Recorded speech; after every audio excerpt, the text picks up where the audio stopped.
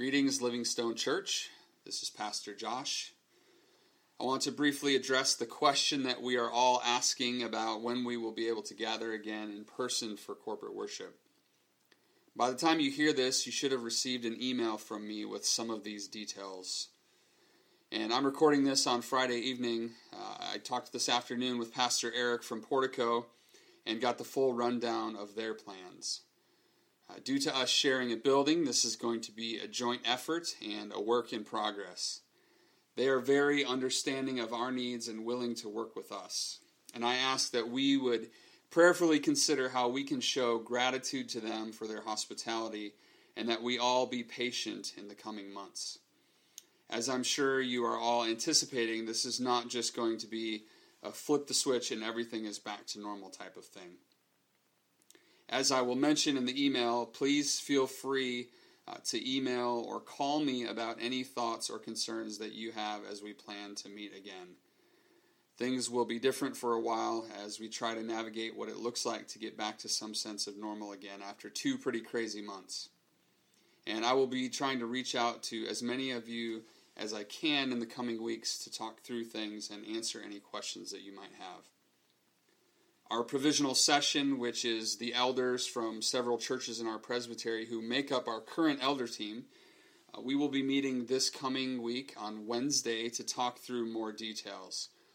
They represent 3 other churches who will probably have 3 different approaches in some areas. So please pray for wisdom for us as we talk and pray and plan for regathering. In terms of dates, Portico is planning to meet on May 31st for the first time, so we will tentatively plan for that same date, and I will be sending out a much more detailed email later next week, and we will get some information up on our website and on our Facebook page. In the meantime, thank you for your patience. I miss you all dearly and can't wait to be able to see you again face to face. Peace and God bless. Let's begin our time of worship with a call and response reading from Psalm 145, verses 10 through 21. All your works shall give thanks to you, O Lord, and all your saints shall bless you. They shall speak of the glory of your kingdom and tell of your power, to make known to the children of man your mighty deeds and the glorious splendor of your kingdom. Your kingdom is an everlasting kingdom, and your dominion endures throughout all generations. The Lord is faithful in all his words and kind in all his works. The Lord upholds all who are falling and raises up all who are bowed down. The eyes of all look to you, and you give them their food in due season. You open your hand, you satisfy the desire of every living thing. The Lord is righteous in all his ways and kind in all his works. The Lord is near to all who call on him, to all who call on him in truth. He fulfills the desire of those who fear him.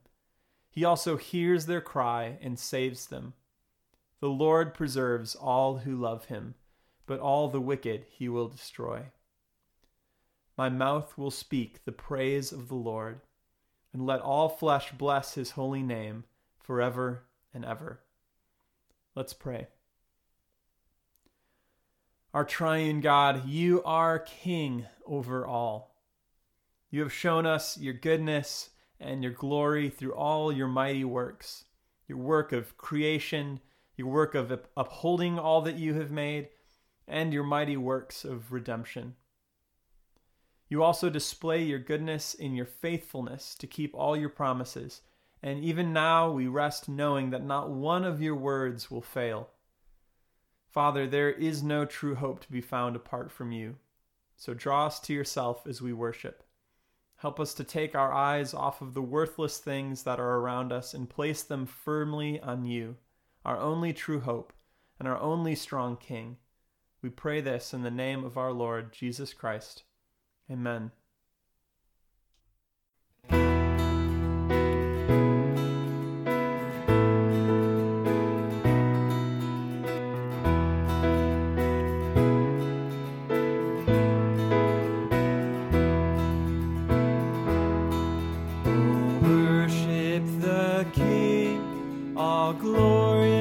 heavens above.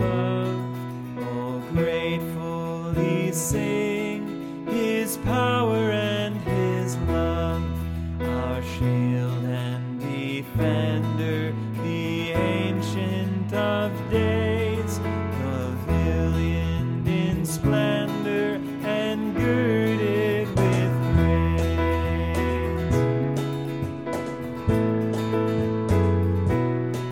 Oh, tell of his might, oh, sing of his grace, whose robe is the light, whose canopy space, his chariots of wrath the deep thunder clouds form, and dark is his path on the wings of the storm.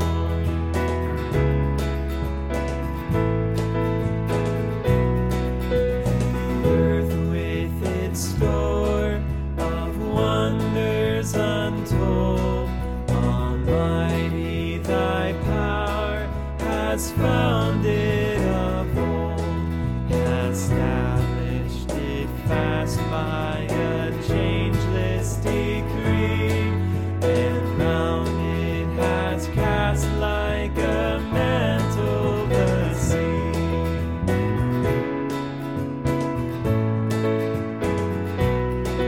Thy bountiful care, what tongue can recite?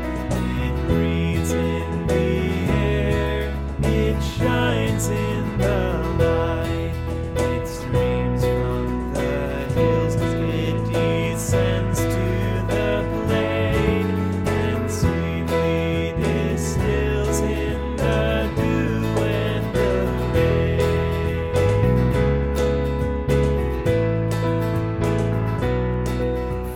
Children of dust and feeble as frail, in thee do we trust, nor find thee to fail.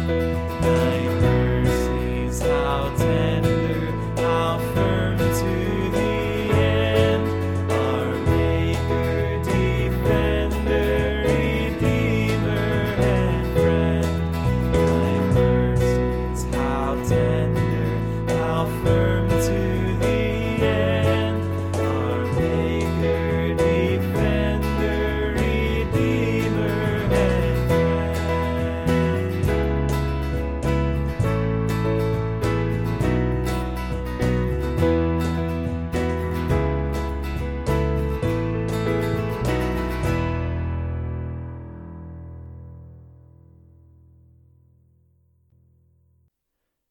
Though we confess with our lips that Jesus is King, how often do we allow sin to be our master, rejecting Jesus' reign? And really, that's what all sin is, a rebellion against our great and our good King, foolishly believing that our way is better than his.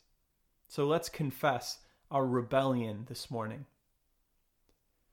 Righteous God, you have crowned Jesus Christ as Lord of all. And you say in your word that on the last day, at the name of Jesus, every knee shall bow and every tongue confess that he is Lord. Yet we confess that we have not bowed before him and are slow to acknowledge his rule. Instead, we bow down and worship the idols of our hearts.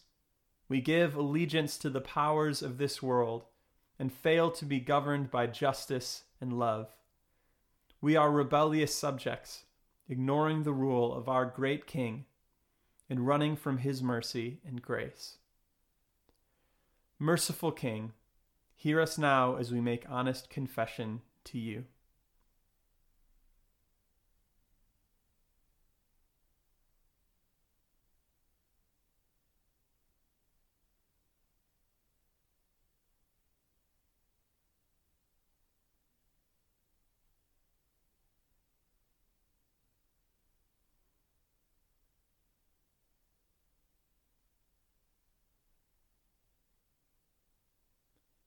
God of kindness and mercy and fountain of every grace, in your mercy forgive us, Raise us to acclaim Jesus as ruler of all, that we may be loyal ambassadors, obeying the commands of our Lord and Redeemer. Amen. Hear the words of assurance and confidence that God has given us in Romans 8:1. There is therefore now no condemnation for those who are in Christ Jesus. Meditate on these words. This is our hope. If you are in Christ, if you have turned from your sins and trusted in Christ, then there is no condemnation for you. We can often believe that even when we confess our sins, that God is just sitting up in heaven, angry at us and constantly disappointed in us. But if we are united to Christ, then his perfect righteousness is ours, and his bearing the wrath of God on the cross is ours. And since that is true, there is truly no condemnation. There's no wrath left to be carried on your shoulders. And this is our assurance. This is our peace. So let's respond as we should, with songs of praise and thanksgiving.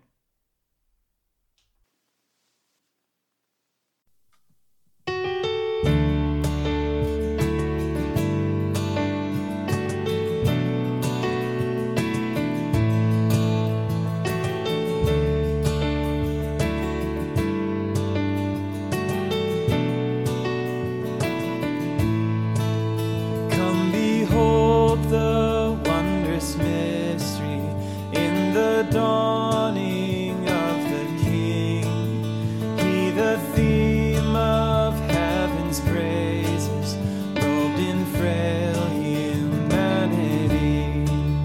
In our longing, in our darkness, now the light of life has come.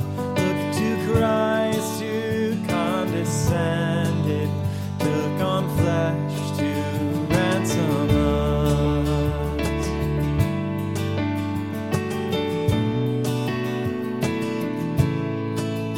Come behold the wondrous mystery, he the perfect Son of Man, in his living, in his suffering, never trace nor stain of sin. See the true and better Adam come to save the hell-bound man. Christ the great and sure fulfillment of the law, in him we stand.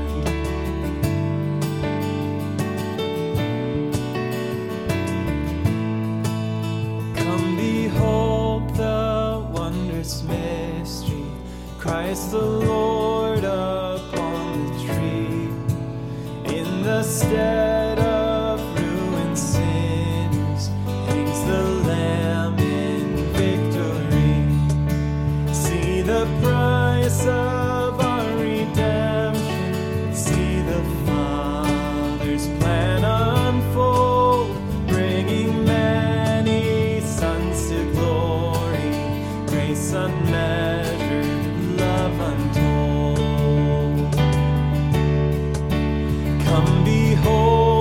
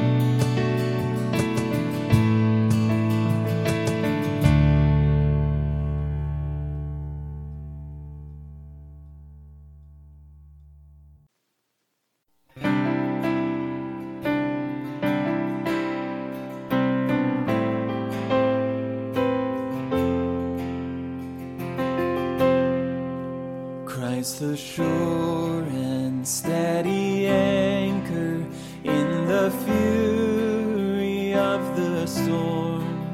When the winds of doubt blow through me and my sails have all been torn, in the suffering, in the sorrow, when my sinking hopes are few, I will hold fast to the anchor, it shall never be removed.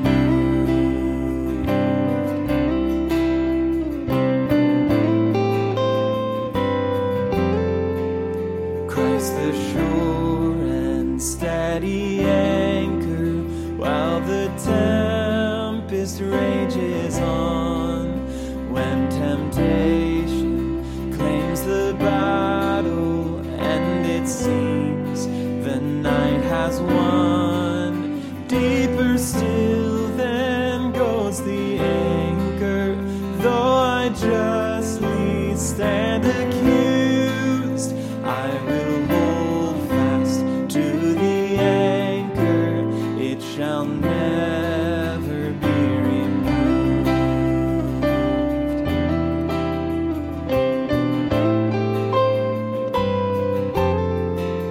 Christ the sure and steady anchor through the floods of unbelief, hopeless somehow, oh my soul, now lift your eyes to Calvary.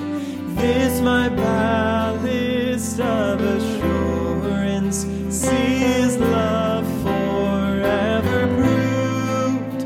I will hold fast to the anchor, it shall never be removed.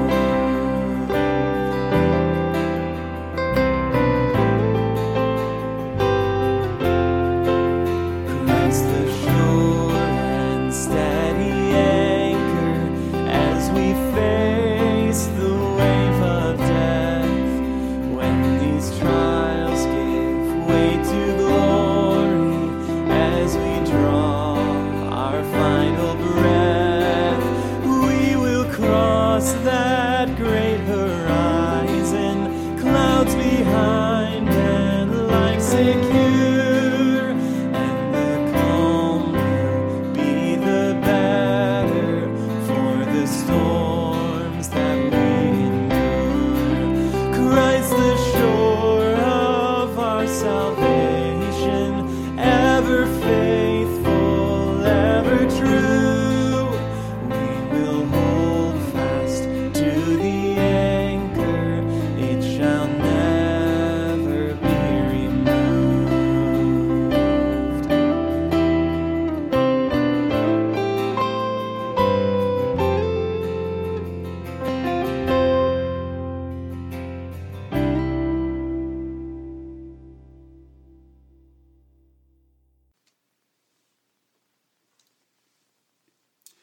Well, I love studying history, and I know that some of you do too. I'm not as good at it as some of you are, and I know some of you can remember lots of dates and names and events, and if I handed you a timeline right now, you could run circles around me in filling it out, especially my own kids. I've shared before that their timeline song that they do for their classical conversations homeschool education it's really fun to listen to. They basically learn to memorize many of the major events and dates and people that have impacted world history. The thing that fascinates me about history, just as I am fascinated with philosophy, though not very good at that either, is how history often repeats itself. Or in regards to philosophy, we might say that there are not really any new ideas. So whether it's history or philosophy, we might use the phrase from Ecclesiastes that there is nothing new under the sun. Now with history, of course, there are new things happening all the time. But the flow of history, while certainly linear in a sense and moving toward a definite end, the flow is very repetitive or predictable in many senses. And this is the thing that fascinates me especially at the macro level. I like looking at things from the 30,000-foot view. I like thinking in terms of big chunks of time. One of the things that we can see from that view is the rise and the fall of kingdoms. It's pretty hard to read through the Old Testament or to understand the relationship between the Old Testament and the New Testament without understanding this flow of history, especially as it relates to the people of God. Just think about it for a minute. God created the world, filled it with mountains and rivers and trees and birds and all types of animals. Then he created humans and he gave them dominion over all of it. That's kingdom language there. Dominion or rule is used throughout the Old Testament to speak of the rule of God and to speak of the rule of earthly kings. But it doesn't take long for rebellion to enter into the story. The serpent deceives the king and queen and overthrows the kingdom that had been granted to them, and now there will be a battle for the hearts and souls of all of their descendants. Things are looking pretty bleak until God calls a man named Abram out of the darkness of pagan worship and promises to bless him and his descendants with the promise that kings should come from his offspring. Now, this seems crazy because he is an old, childless man with no land of his own. But God graciously and miraculously provides for his people, and despite their wandering and rebellion, finally provides them with an earthly king who is a man after God's own heart in David. The kingdom seems to be well established, and the people experience victory over their enemies, and a time of unprecedented peace and prosperity under David's son Solomon. But all is not well. The new king does not walk wholeheartedly after God, but turns away from the Lord and goes after false gods. The Lord confronts Solomon and tells him that he will tear the kingdom from him. We read about this in 1 Kings 11:14. It says that the Lord raised up an adversary against Solomon, Hadad the Edomite. Now, this is not an insignificant detail that this adversary was an Edomite. This means that he is a descendant of Esau, Jacob's brother. Jacob equals Israel. And the children of Israel have essentially been battling their cousins, the Edomites, off and on throughout their history. We'll actually see some interesting evidence of this in our passage today. Well, what am I trying to get at here? I'm glad you asked. That brief 30,000-foot flyover of Old Testament history paints a pretty ugly picture in a lot of ways. It's a picture of rebellion, of jockeying for power, of misplaced hopes and dreams, and of many questions left unanswered. We covered this early in the first couple chapters of Luke. By the time of Jesus' birth, things were very dark for the people of God. There had been no prophetic word for 400 years. There were many unfulfilled promises about the future restoration and glory of Israel and Judah, including an incredible promise in Ezekiel 37 that God would reunite the tribes into one kingdom, that he would save them from their backsliding, and that he would be their God and they would be his people. God even says that his servant David shall be king over them, and that they shall all have one shepherd. This is an incredible promise. But at the time of Jesus' birth, this is still unrealized. There is still a great void, an unfulfilled longing among the people of God. And we ought to feel the weight of this longing. Though we have experienced the deliverance from sin and death won for us by King Jesus, there is still an unfulfilled aspect that we face as well. There is a longing for a future hope where sin and death are done away with for good.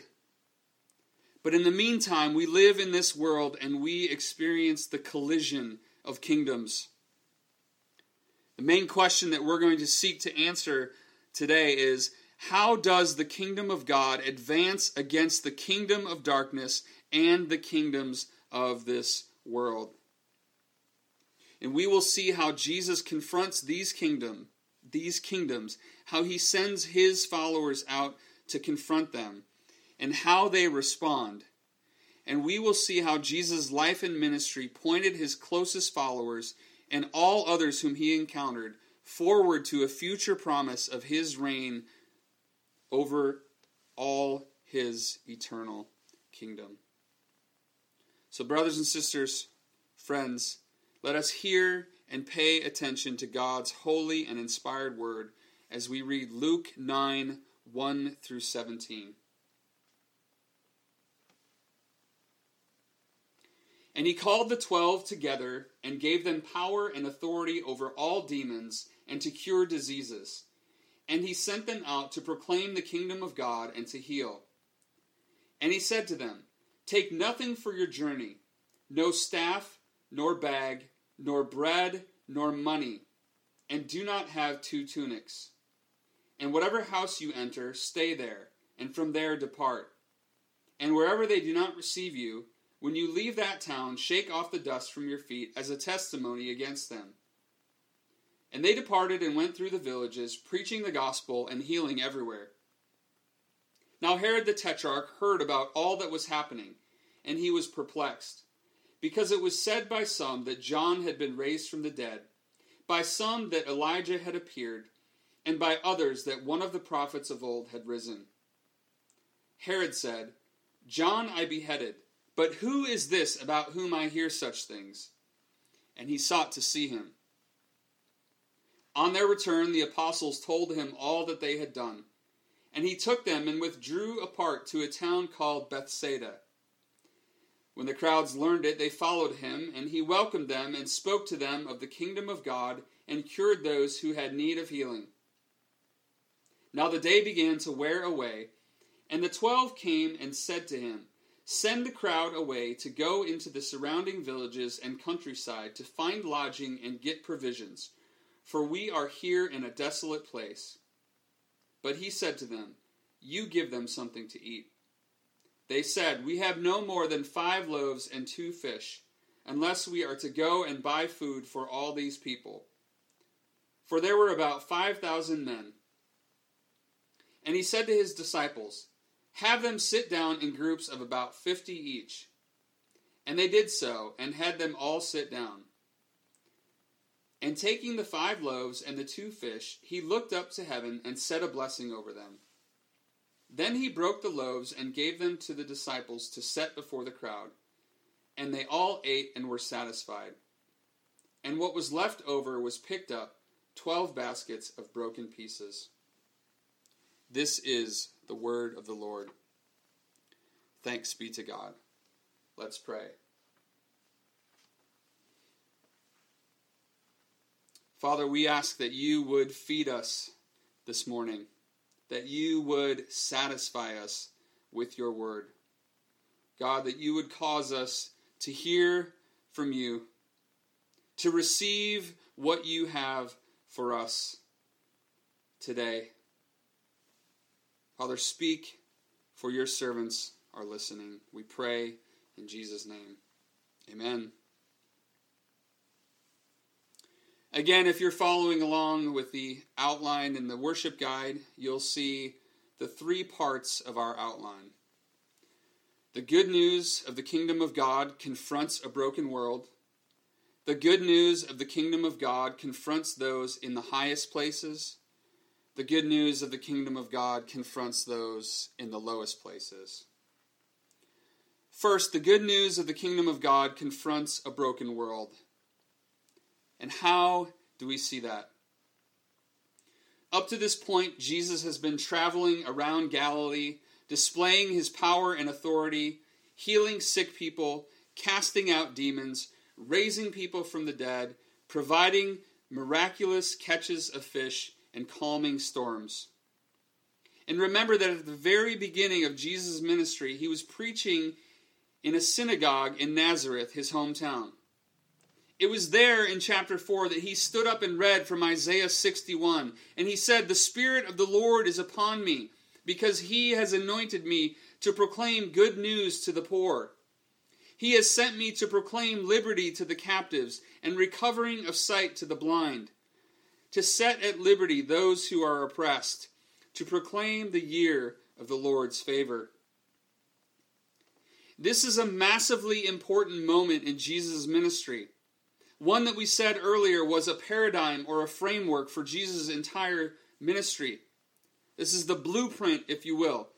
He has come to fulfill this prophecy of Isaiah's, which he made clear by telling them that today this scripture has been fulfilled in your hearing. Since the middle of chapter 4, then, we've seen Jesus on mission fulfilling these promises. But what's interesting is that so far, up to this point, he has done it alone. It has been a one-man show. And even though he called disciples to follow after him, we're still not sure how involved they are going to be in this mission. But that's all about to change here in chapter 9. After saving their doubting behinds from the storm, then casting demons out of a man, healing a woman from a 12-year blood flow disease, and finally raising a little girl from the dead, all just before this, the disciples have to realize that there is something unique about Jesus. And they're about to go from passive bystanders to active participants as the good news of the kingdom of God confronts a broken world. Notice that Jesus called them together and gave them what? In verses 1 and 2. Power and authority over all demons and to cure diseases, both things that he has just done. And he sent them out to proclaim the kingdom of God and to heal. We'll look at verses 3 through 5 a little bit later, but jump down to verse 6 quick. It says, "They departed and went through the villages, preaching the gospel and healing everywhere." So back to our question. How does the good news of the kingdom of God confront a broken world? It's through Jesus' sent out ones who are empowered by him to fulfill the ministry to which he has called them. Now we have to read this with chronological care in two ways. First, this is pre-Pentecost. Jesus is still in the middle of his earthly ministry here. He has not been raised from the dead, and the disciples have not been fully commissioned and filled with the Holy Spirit. So this is a foretaste of things to come. Second, this is not prescriptive for the church today. What does that mean? Well, we aren't to read this account and assume that we have power and authority over all demons and to cure diseases. And I'll come back to that in a minute. So we need to read this carefully in its chronological context, especially as we see the weaknesses and unbelief still present in the disciples, even up until Jesus' resurrection and ascension. But let's zero in on what's going on here.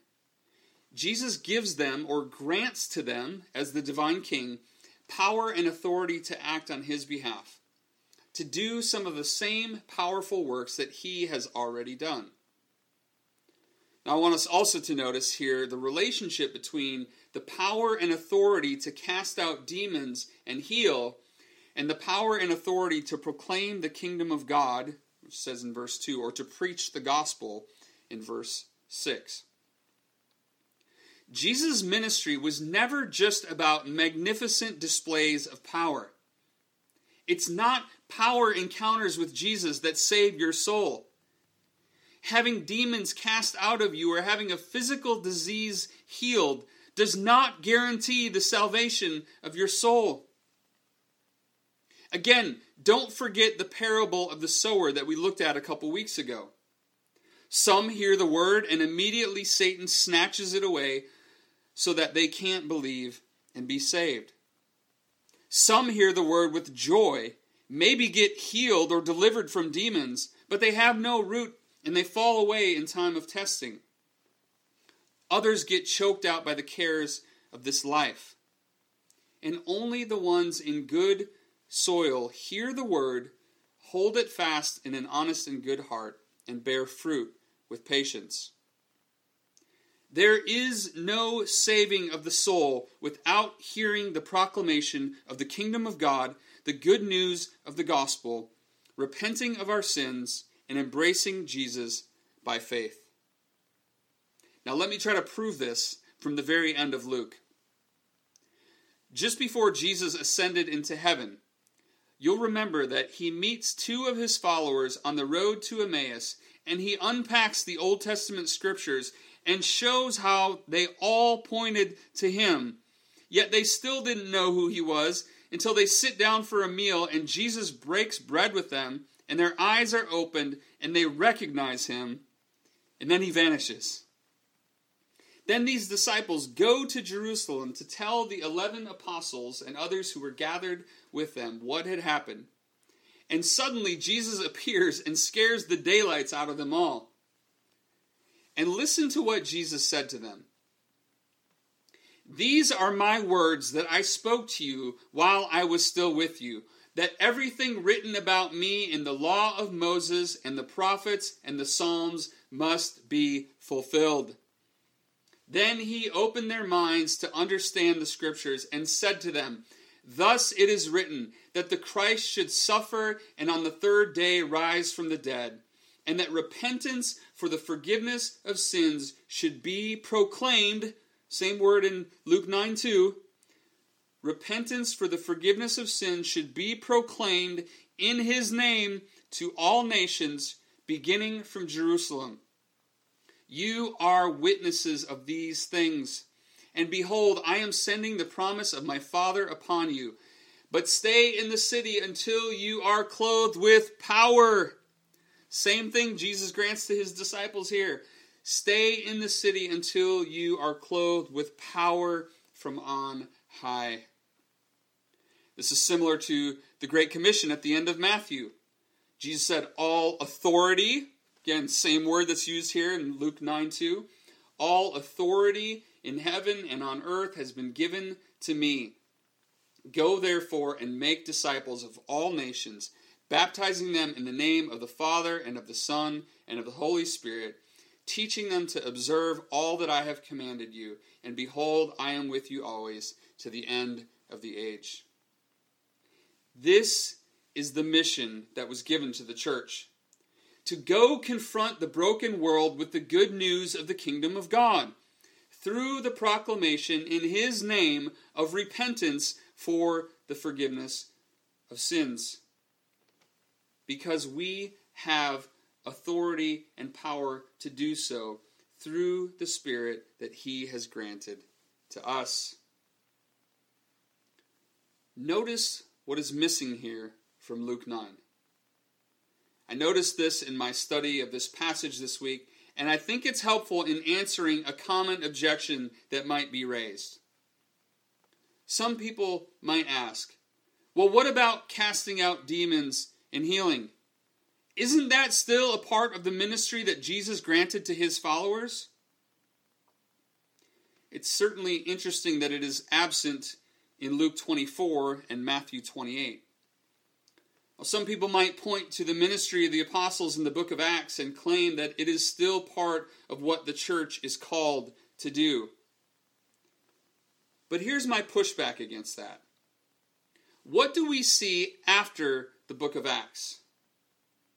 Now, I'm not going to give you a bunch of scripture references, but you could go and read the first 2 chapters of 1 Corinthians to see Paul talking about preaching and the power of God. But I do want to give you a little bit of evidence from my word study. If you're taking notes, you might want to jot some of these things down. In Luke 9, 1 through 6, there are 2 different Greek words used for proclaim in verse 2 and preaching the gospel in verse 6. Same idea, 2 different words used. The word used for proclaim is used 61 times in the New Testament. 40 of those times are in the Gospels and Acts. 19 times in Paul, the ministry of the church after the book of Acts. So, 40 times in the Gospels and Acts, proclaim.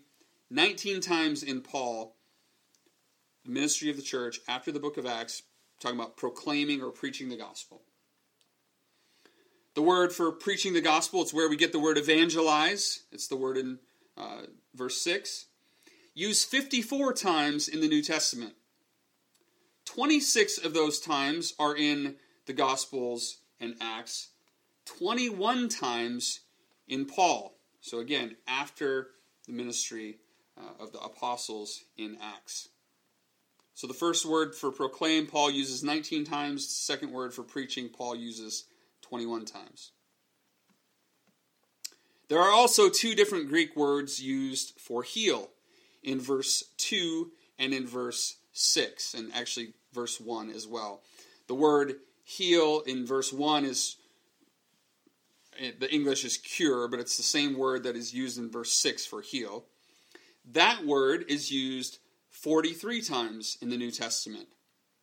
41 of those occurrences of the 43 are in the Gospels and Acts. 2 times in the book of Revelation, referring to the wound of the beast being healed. So you can do the math there.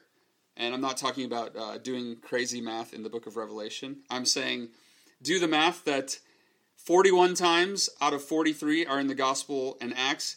2 times are in Revelation. That adds up to 43. So that means that 0 times in Paul's writings is the word healing, this word for heal, even used.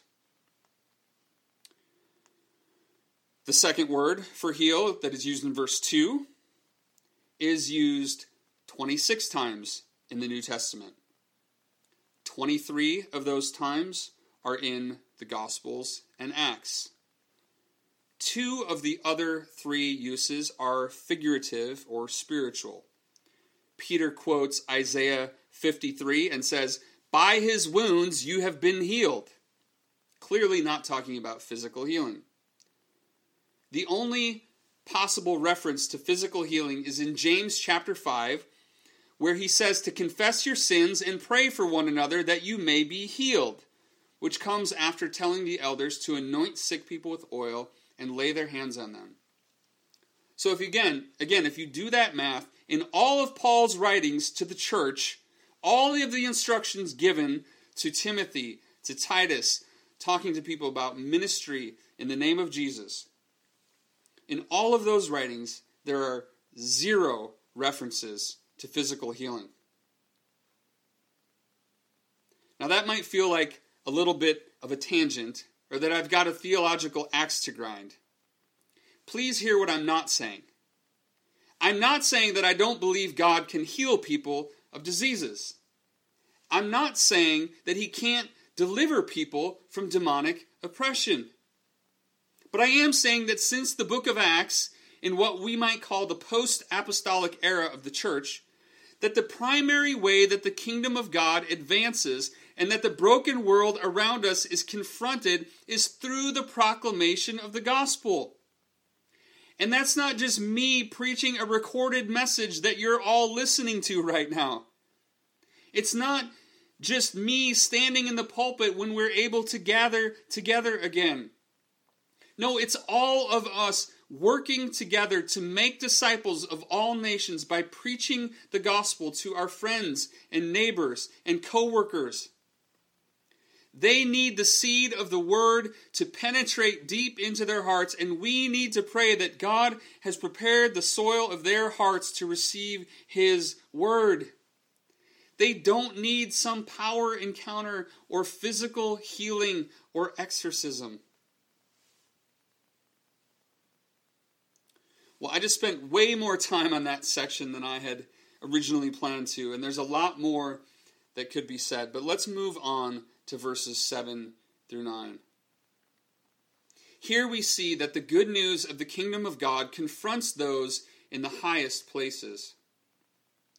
We are reintroduced now to Herod the Tetrarch, who we last saw in chapter 3 when he put John the Baptist in prison. And Herod is a representative of the power of the kingdoms of this world. He is the son of Herod the Great, who was king in Judea at the time of the birth of Jesus. Herod the Great is the one who had all of the boys under 2 murdered in Bethlehem. And the Herodian dynasty, of which Herod was a ruler, was in power from 47 BC to 100 AD. Now remember, I said in the beginning that there was something interesting about the Edomites in our passage today. The Herodian dynasty was an Edomite dynasty. They were descendants of Esau. So here you have Jesus, the descendant of Jacob, and Herod, the descendant of Esau, as there is a continued friction between these two ancient kingdoms. But that whole feud really gets turned on its head in the coming of Jesus. Herod is perplexed by what he has heard about Jesus.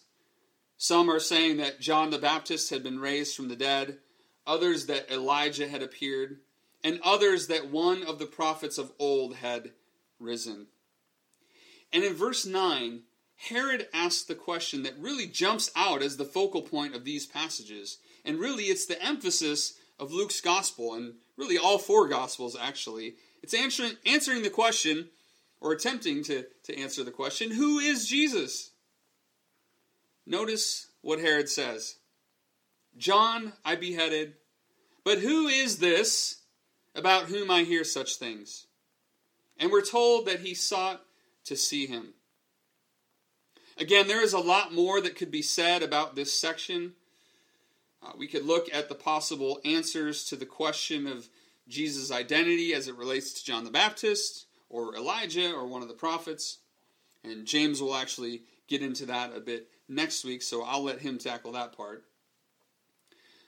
But I don't want to read, but I do want to read for us a section from a book about Luke that James and I have both been using in our sermon series. It's a book by Tim Chester called A Meal with Jesus, Discovering Grace, Community, and Mission Around the Table. It highlights Jesus eating of meals with people, like the feast at Levi's house in chapter 5, when Jesus is accused of eating and drinking with tax collectors and sinners. And while there's no direct reference to eating here in these 3 verses about Herod desiring to see Jesus, Chester perceptively sees a connection between these verses and the feeding of the 5,000, which comes directly after it. I want you to notice as I read this, the contrast between how the good news of the kingdom of God confronts those in the highest places and those in the lowest places. He says, Jesus doesn't fit in our world. He breaks down our categories. He bursts our expectations. His actions do not fit the laws and expectations of this world. To judge them by the standards of this world is a category mistake. To judge them by your experience is to miss the point. They don't belong in this world because they give us a glimpse of another world. Jesus' coming was the start of a new world. His actions were a sign of God's coming world. The world we rule over is a world where famine can strike, injustice goes unchecked, war ravages nations, communities fracture, and families divide.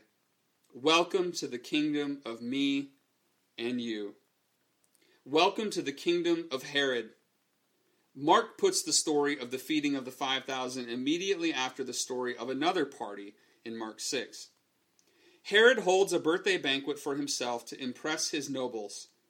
The climax is an erotic dance by his stepdaughter. Then Herod is manipulated into having John the Baptist murdered. Jesus welcomes everyone to his party. The poor are included. Jesus' motivation is compassion.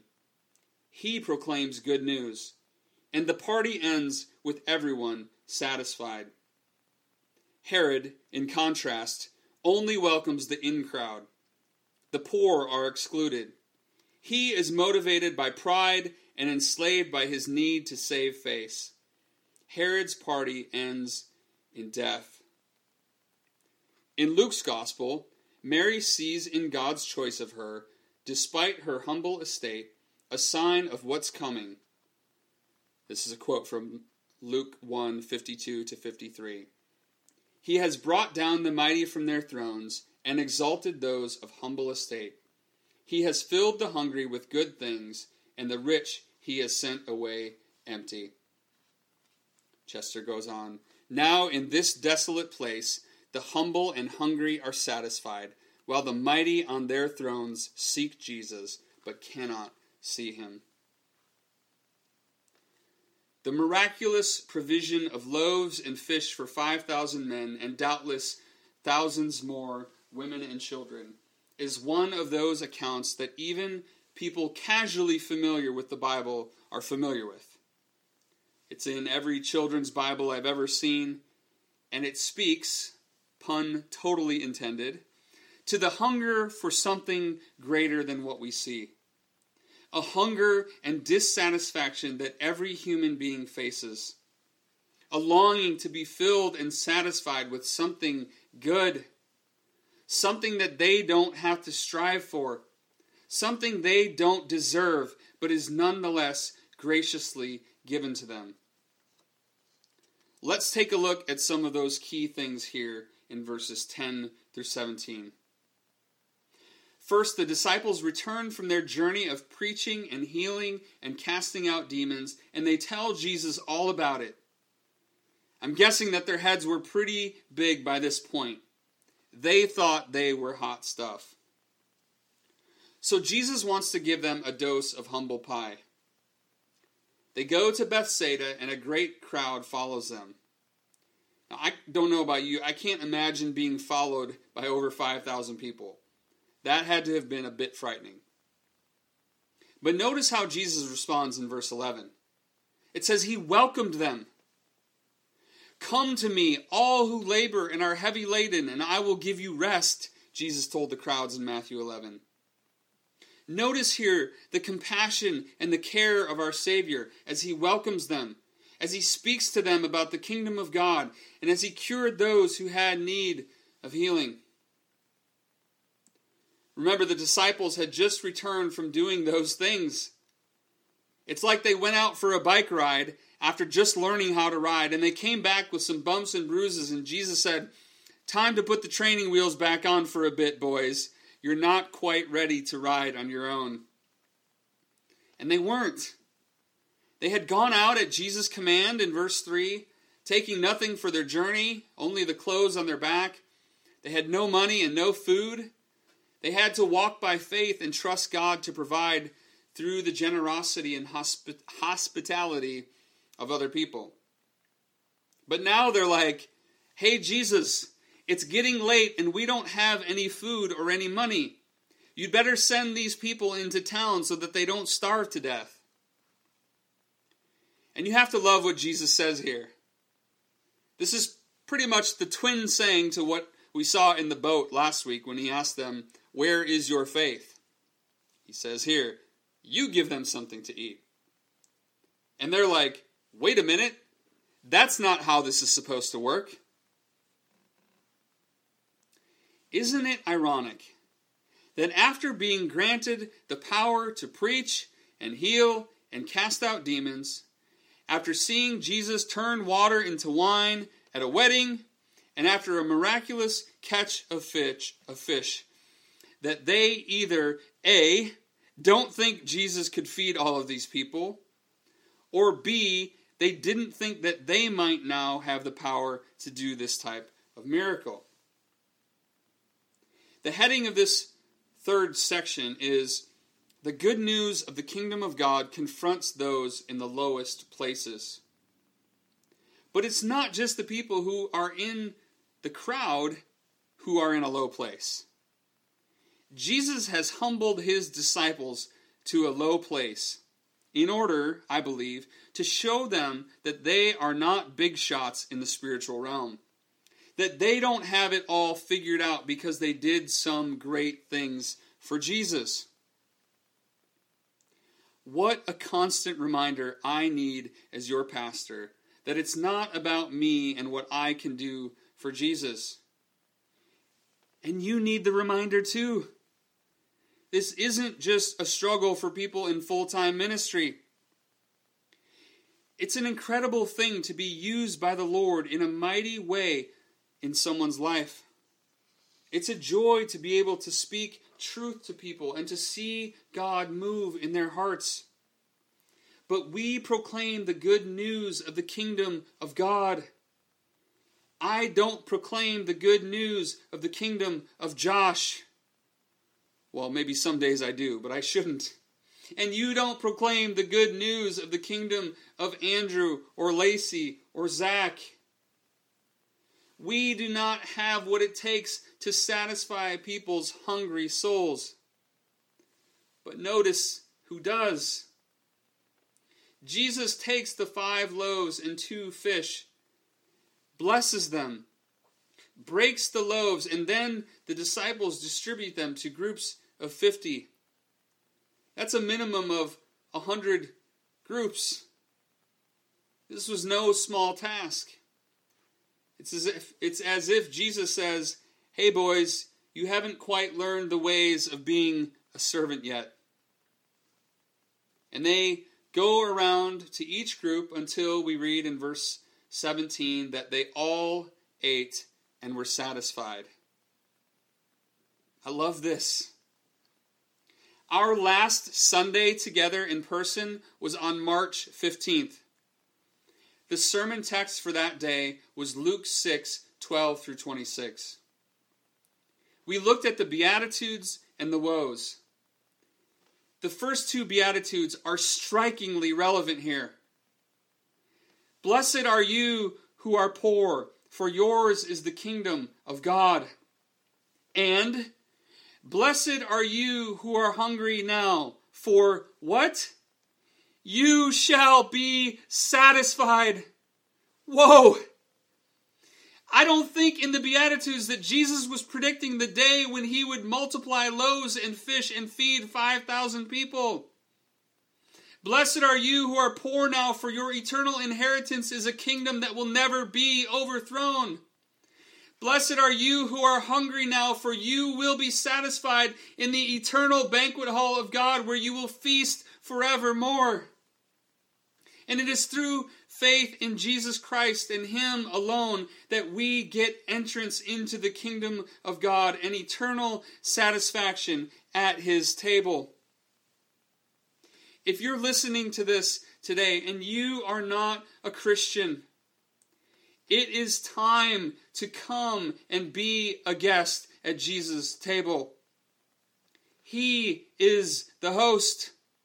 He has spread out a feast before you that is free for the taking, and there are no prices on His menu. This isn't like splitting the cost of a pizza with your roommate or going over to another family's house for dinner and asking them what you can bring to contribute. Nothing. You have nothing, and you don't need to try to bring anything. Come, eat, enjoy, be satisfied in Christ alone. And if you are a Christian, I want you to remember what God has done for you in Christ. One way that we would normally do that is by observing the Lord's Supper together, which we have missed for 2 months now. And we long for the time we can be back together and break bread together. And in the meantime, we have been praying prayers of longing for the Lord's Supper, which we will do again today. But before that, I want to point out one more thing from our passage and close with another quote from Tim Chester's book. The crowds ate and were satisfied.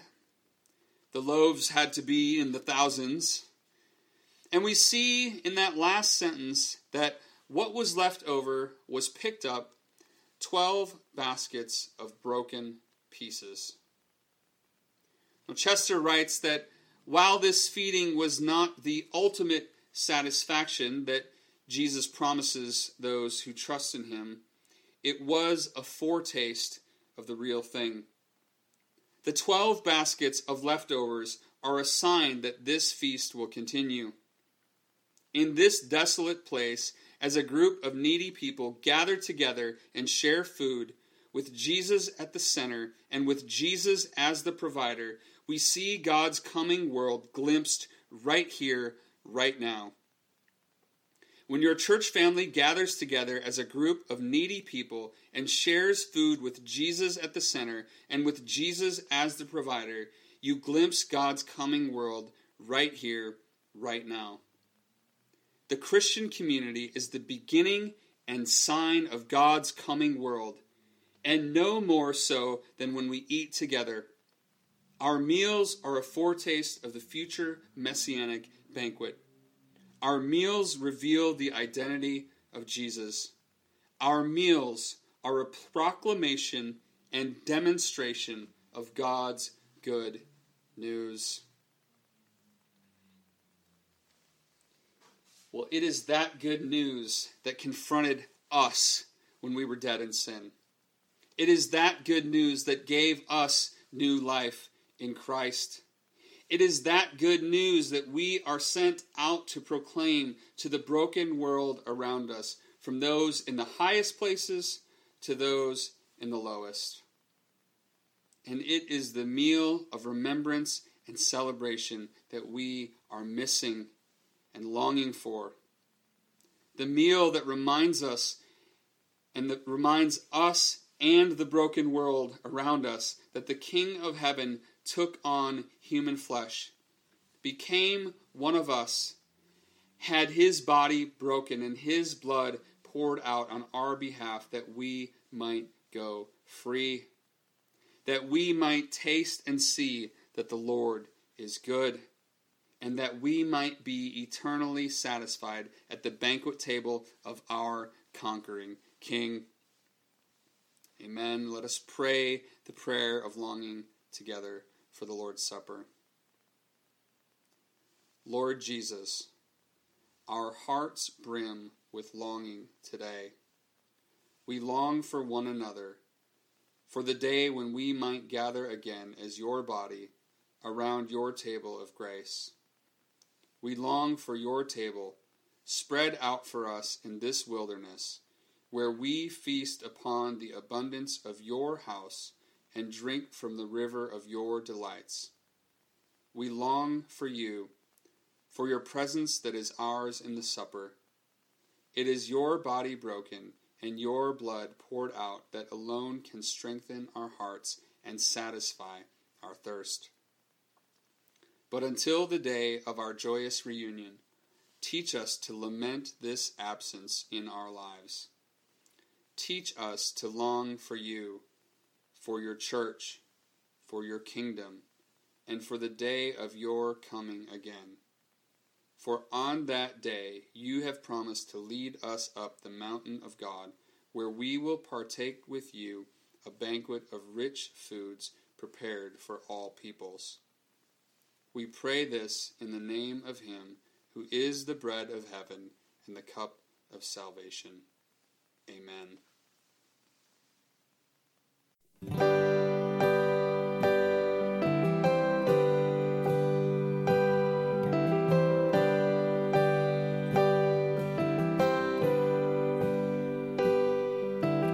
We will feast in the house of Zion. We will sing with our hearts restored. He has done great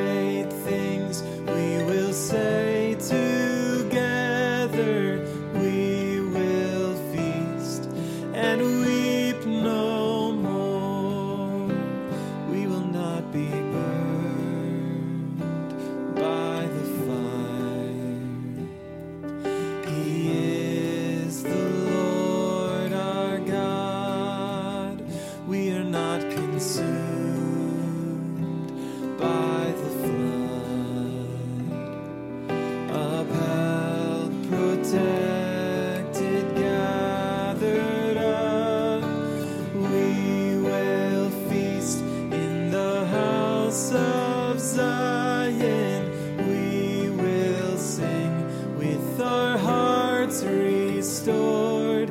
He has done great things, we will say together. We will feast and weep no more in the dark of night before the dawn. My soul, be not afraid, for the promised morning, oh how long. O God of Jacob, be my strength. We will feast in the house of Zion. We will sing with our hearts restored. He has done great things, we will say together. We will feast and weep no more. Every vow we've broken,